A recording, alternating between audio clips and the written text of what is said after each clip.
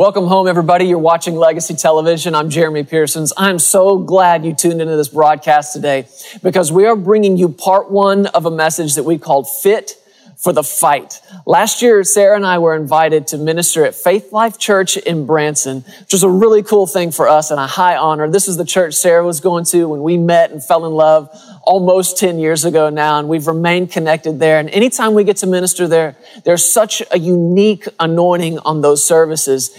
And this one was no different. As a matter of fact, I think it was probably the strongest one we've ever had there. And that's why we're bringing it to you today. There's some really key things in this message, key for your fight of faith, key for your walk with the Lord. I don't want you to miss any of it. So over the next several weeks, we're going to be showing you this. Part one today, part two next week, part three following that. You're going to be so glad you tuned in to Fit for the Fight.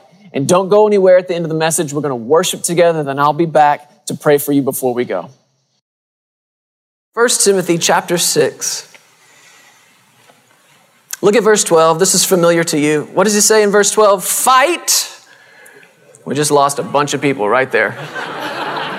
Right there. Fight. I don't want to fight, but he said fight. We're in a fight, and a lot of people don't even realize they're in a fight. But every one of us, we are engaged right now in a fight. He said, fight the good fight of faith.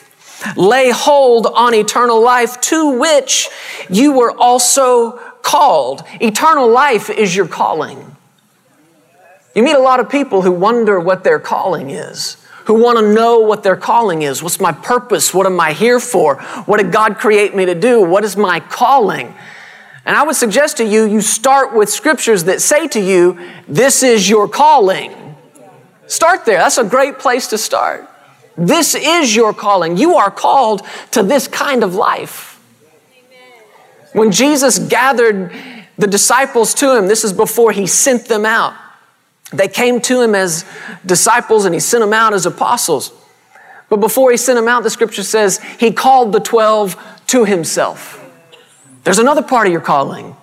You are called to Jesus. And whatever the calling is after that, you'll never know what that is until you know, first of all, you are called to Jesus. That's your calling. You're called to him. You're called to fellowship with him. You're called to know him and let him know you. That is your calling. You are called to him. You're called, Paul said to Timothy, to eternal life and have confessed the good confession in the presence of many witnesses. Look again at the first part of the verse. Fight, he said, the good fight of faith. I want you to see this out of the Wuest translation. I think they have that. We'll put it up here. 1 Timothy chapter 6, verse 12 in the Wuest translation. Look at this first part. Be constantly engaging in the contest of faith. I just like that. Be constantly, he said, engaging in the contest of faith. Your faith ought to be on something all the time. Yes. Always. Not something you turn on and turn off, something that is just always on. Engaged in this contest of faith at all times. Now, if you have any kind of ongoing relationship with the Lord, then you are in faith. And that's what the gift of faith was given to you for. And we've made a big deal, and rightly so, about faith being how we obtain and faith is how we receive, and absolutely it is. But the number one reason God gave man this measure and this gift of faith, he said, I got to give you some way to get to me. Without this, you can't get to me, and I can't get to you. Oh, come on, did you hear that? Without that gift of faith in operation in your life, you can't get to God, but he can't get to you. That's huge. So if you've got any kind of relationship, any kind of ongoing fellowship with God, then you know faith is at work, but he's specifically talking here about the fighting side of it. You're not fighting in your relationship with God. So he's referring to something that you and I are to be constantly, he said, engaged in the contest of faith. All the time. All the time. Your faith should be on something, for something, working on something all the time. You know, I think this is one of the reasons Jesus said it's so hard to get a rich man into the kingdom. Because that guy looks around, and based on how everything looks, what do I need faith in God for? But he didn't say it was impossible, did he? He said all things are possible. Man, if you can get a rich man with faith in God, a rich man who knows that even how much he has is little compared to how much God can do, that's awesome. But you and I, we ought to be constantly engaged in what he called the contest of faith. Our faith on something, working on something all the time. Listen to this. It goes on in the Weiss translation. Be constantly engaging in the contest of faith, which contest is marked by its beauty of technique. Be constantly engaging in the contest of faith, which contest is marked by its beauty of technique. So when Paul wrote to Timothy and said, fight the good fight of faith, that's what he was saying. We've read that scripture and said, well, it's a good fight because we win. And that's true. It is a good fight because Jesus has won it, and with faith in him, we win it. But notice what he's saying to him here. The word good there is referring to the way he fights the fight of faith.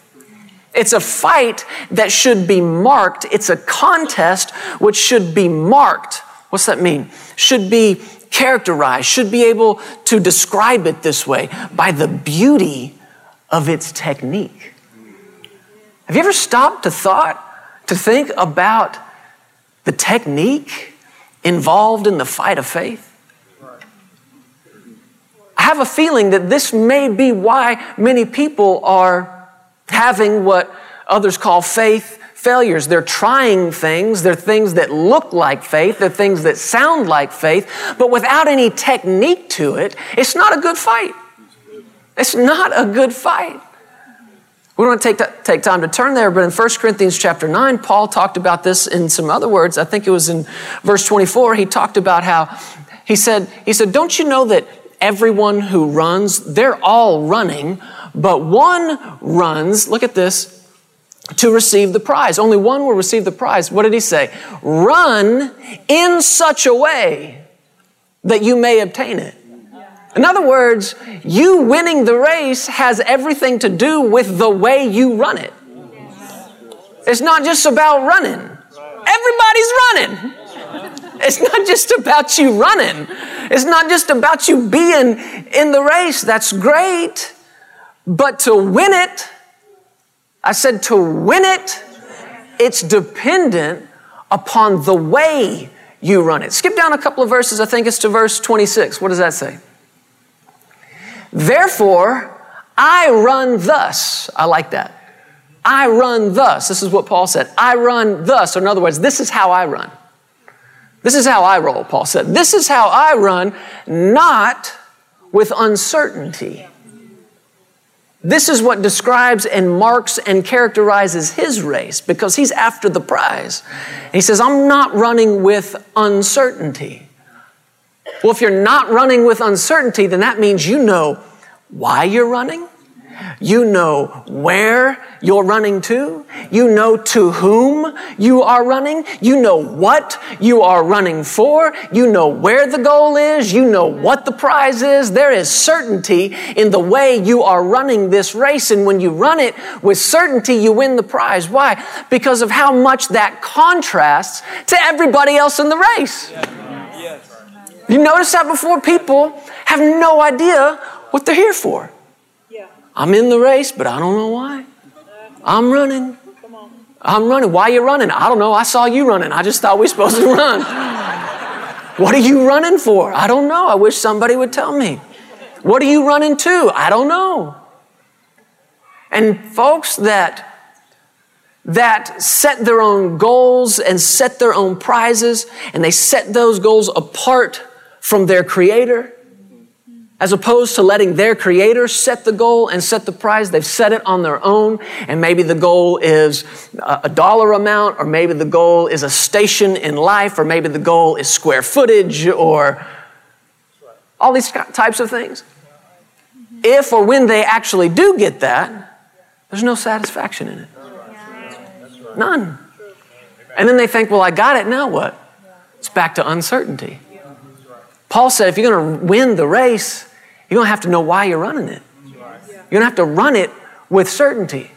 Just in the last few years, last few months, really, this has become so much more precious and so much more clear to us and our ministry. We got to know what we're doing. We got to know why we're doing it. These decisions we're making. And because, man, when we step out there, there's no looking back. And Sarah and I, over a couple of things, decisions we've made in the past, we've had to say to each other, mostly after a good, kick in the pants after sitting in here on a service or two, we're not going to question that anymore. We're not going to go back and forth on that anymore. Because we found ourselves doing that at one time or another. Just, did we do the right thing? What's the right thing to do? What are we doing? Where are we going? Go back to what you know. Go back to who put you in the race to begin with. Go back and get some technique about you. Put that back up there, 1 Corinthians chapter 9. What did he say from there? I think Paul was kind of a sports guy. All his analogies are sports. Have you found that? I'm actually thankful there are women preachers now, because I think if there weren't, we would just have nothing but sports analogies. We need something other than that. Therefore, I run thus, not with uncertainty, thus I fight. So now he's playing a different sport. This is how I fight. What did he tell Timothy? Fight the good fight. I fight not as one who beats the air. Not as one who beats the air. Now, I'm going to tell you this about myself, and I don't say it with any sense of pride whatsoever. I've never been in a fight. I managed to get all the way through elementary, junior high, high school. I managed to get all the way through that and never got in a fight. There was one kid one time who I was hitting in the head with a balloon in school, and he said, if you do that again, I'm going to punch you. So I did it again. And he just charged me, but I was so afraid of getting in trouble that I just threw my hands up in the air and said, I'm not fighting. I wish I could stand here with cool stories like, me and my dad put me and my brother in martial arts when I was 10 years old. Getting beat up on the bus. My dad said, boys, we got to do something about that. I wish I could tell you that I went to the old school. Concrete floors, no pads.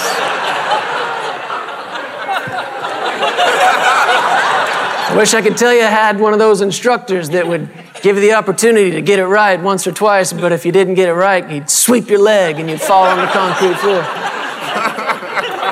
But I didn't have a brother, and my dad and I played piano a lot, so I didn't have that story. It's a good story, though, isn't it? I could tell it somewhere else. I couldn't tell it here, but I could tell it somewhere else and say it were my own. But I never got in a fight. The only fight I ever really got in was the fake one where you practice fellas in the mirror. I think, you talking to me? You play through it. In case you ever do come into a situation like this, you talking to me? I don't like your tone, right?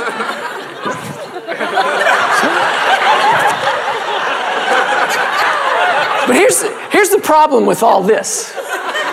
You can tell I never got in a fight, right? Here's the problem. I'm not actually hitting anything. What am I doing? Beating the air. Beating the air. And I think if I ever did get in a fight, it would look more just like arms flailing and hoping at some point something lands, you know what I mean? The problem with beating the air is that you never make impact. You never make contact. That's a big problem with that. The problem with beating the air is that you never actually do anything to your opponent. You never have an impact and you never make an impact. And Paul said, that's not how I fight.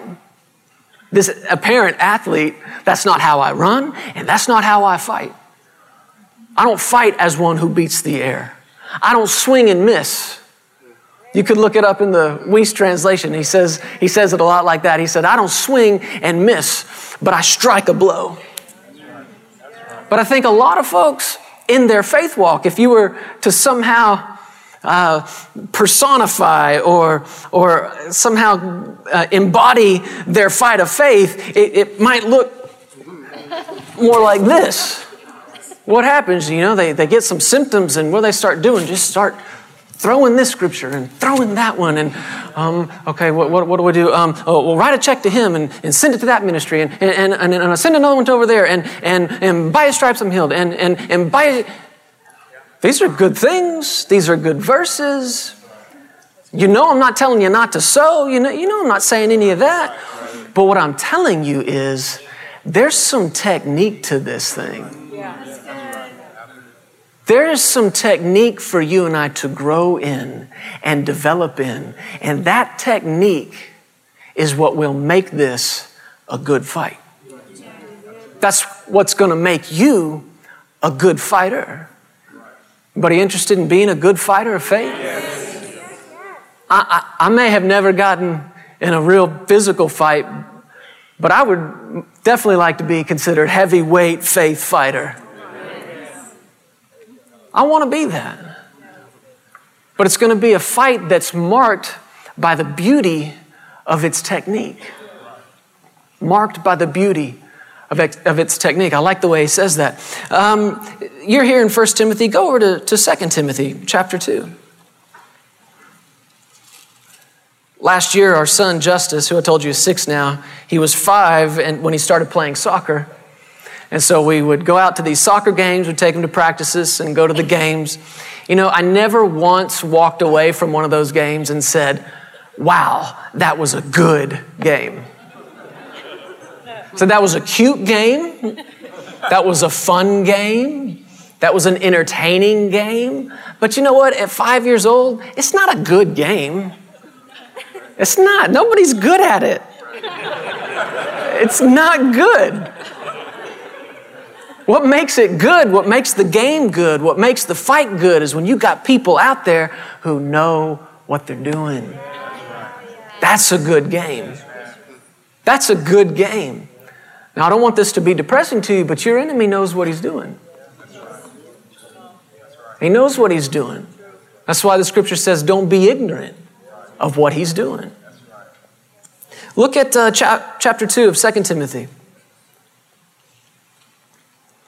Look in verse 20. In a great house there are not only vessels of gold and silver, but also of wood and clay, some for honor and some for dishonor. Therefore, if anyone cleanses himself from the latter, he will be a vessel for honor, sanctified and useful for the master, prepared for every good work. Sanctified and useful for the master. Somebody say useful. Useful. Sanctified and useful for the master, prepared for every good work. I like the modern English version of this. It says that you will be sanctified and fit for the master's use.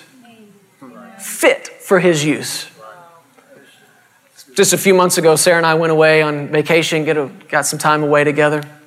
I woke up early one morning and was sitting out on the balcony of the hotel. Beautiful view, looking out over the pool, the palm trees, the ocean in the distance. It was early in the morning. I'm sitting out there with my Bible, and this is where the Spirit of the Lord was leading me. And I'm looking at this verse, and I'm going over it. And I found it there where he said that he wanted me to be fit for the master's use. And these words came up in my spirit. He said, Jeremy, I want you fit by 40. I'm turning 37 later this month. And the Lord set a goal out in front of me. And he said, I want you fit by 40. It's exciting to me. I've never really been one of those guys who had these great big long-term goals. I know it's a good thing to have, but I've never really... I couldn't tell you the 10-year plan. You get that question a lot, especially when you're younger. What's the 5-year plan, the 10-year plan? My answer was always, look, I want to be doing in 10 years the same thing I'm doing right now, just multiplied times 10 years. Because if I'm not doing something then that at least resembles what I'm doing now, then I'm wasting time right now. But this was really one of the first times the Lord ever set something out in front of me like that and said, I want you fit by 40. Now, of course, you could think of that in natural terms, fitness. You could think about working out, and I work out, obviously. You knew that.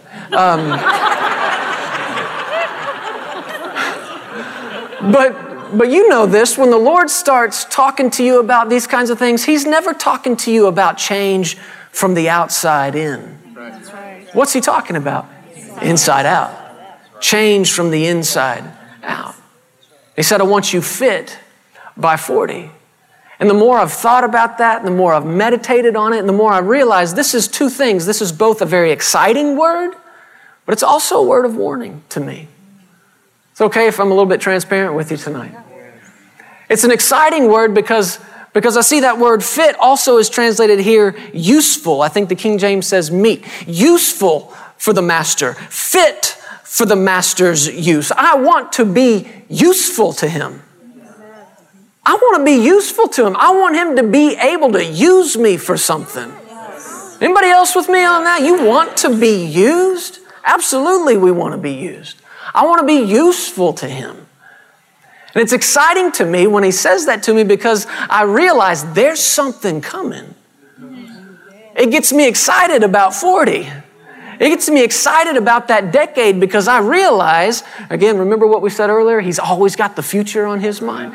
He's looking at something coming down the road at me that's going to be here in a very short amount of time, and it's something exciting. It's something that's increased for me and our family and our ministry, and I get excited about it, but right on the other hand, here's this word of warning. I want you fit by then. What's that mean? You're not ready for it right now. You're not ready for it right now. In other words, if it were to come right now, I couldn't use you. I don't know about you, but that just makes me shudder a little bit. It makes me shiver a little bit to think that I could hear those words from Jesus. Jeremy, I love you, but I can't use you. Not in the shape you're in. I never want to hear it. God forbid I ever hear that. The truth is, he does love us. And there's nothing you can do to change it. You didn't buy it to begin with. You didn't earn it to begin with. He just gave it to you. And he loves you, he loves you, he loves you, he loves you, and you can't change that. But just because he loves you doesn't necessarily mean he can use you. I want him to be able to use me.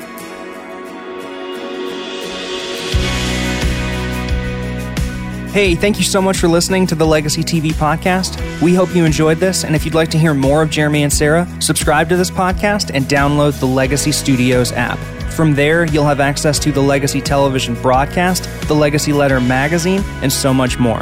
You can also visit pearsonsministries.com to contact us directly and find out how you can get involved with everything that's happening here at Legacy Studios. Be blessed today. We love you. Remember, you are always welcome here in the House of Faith.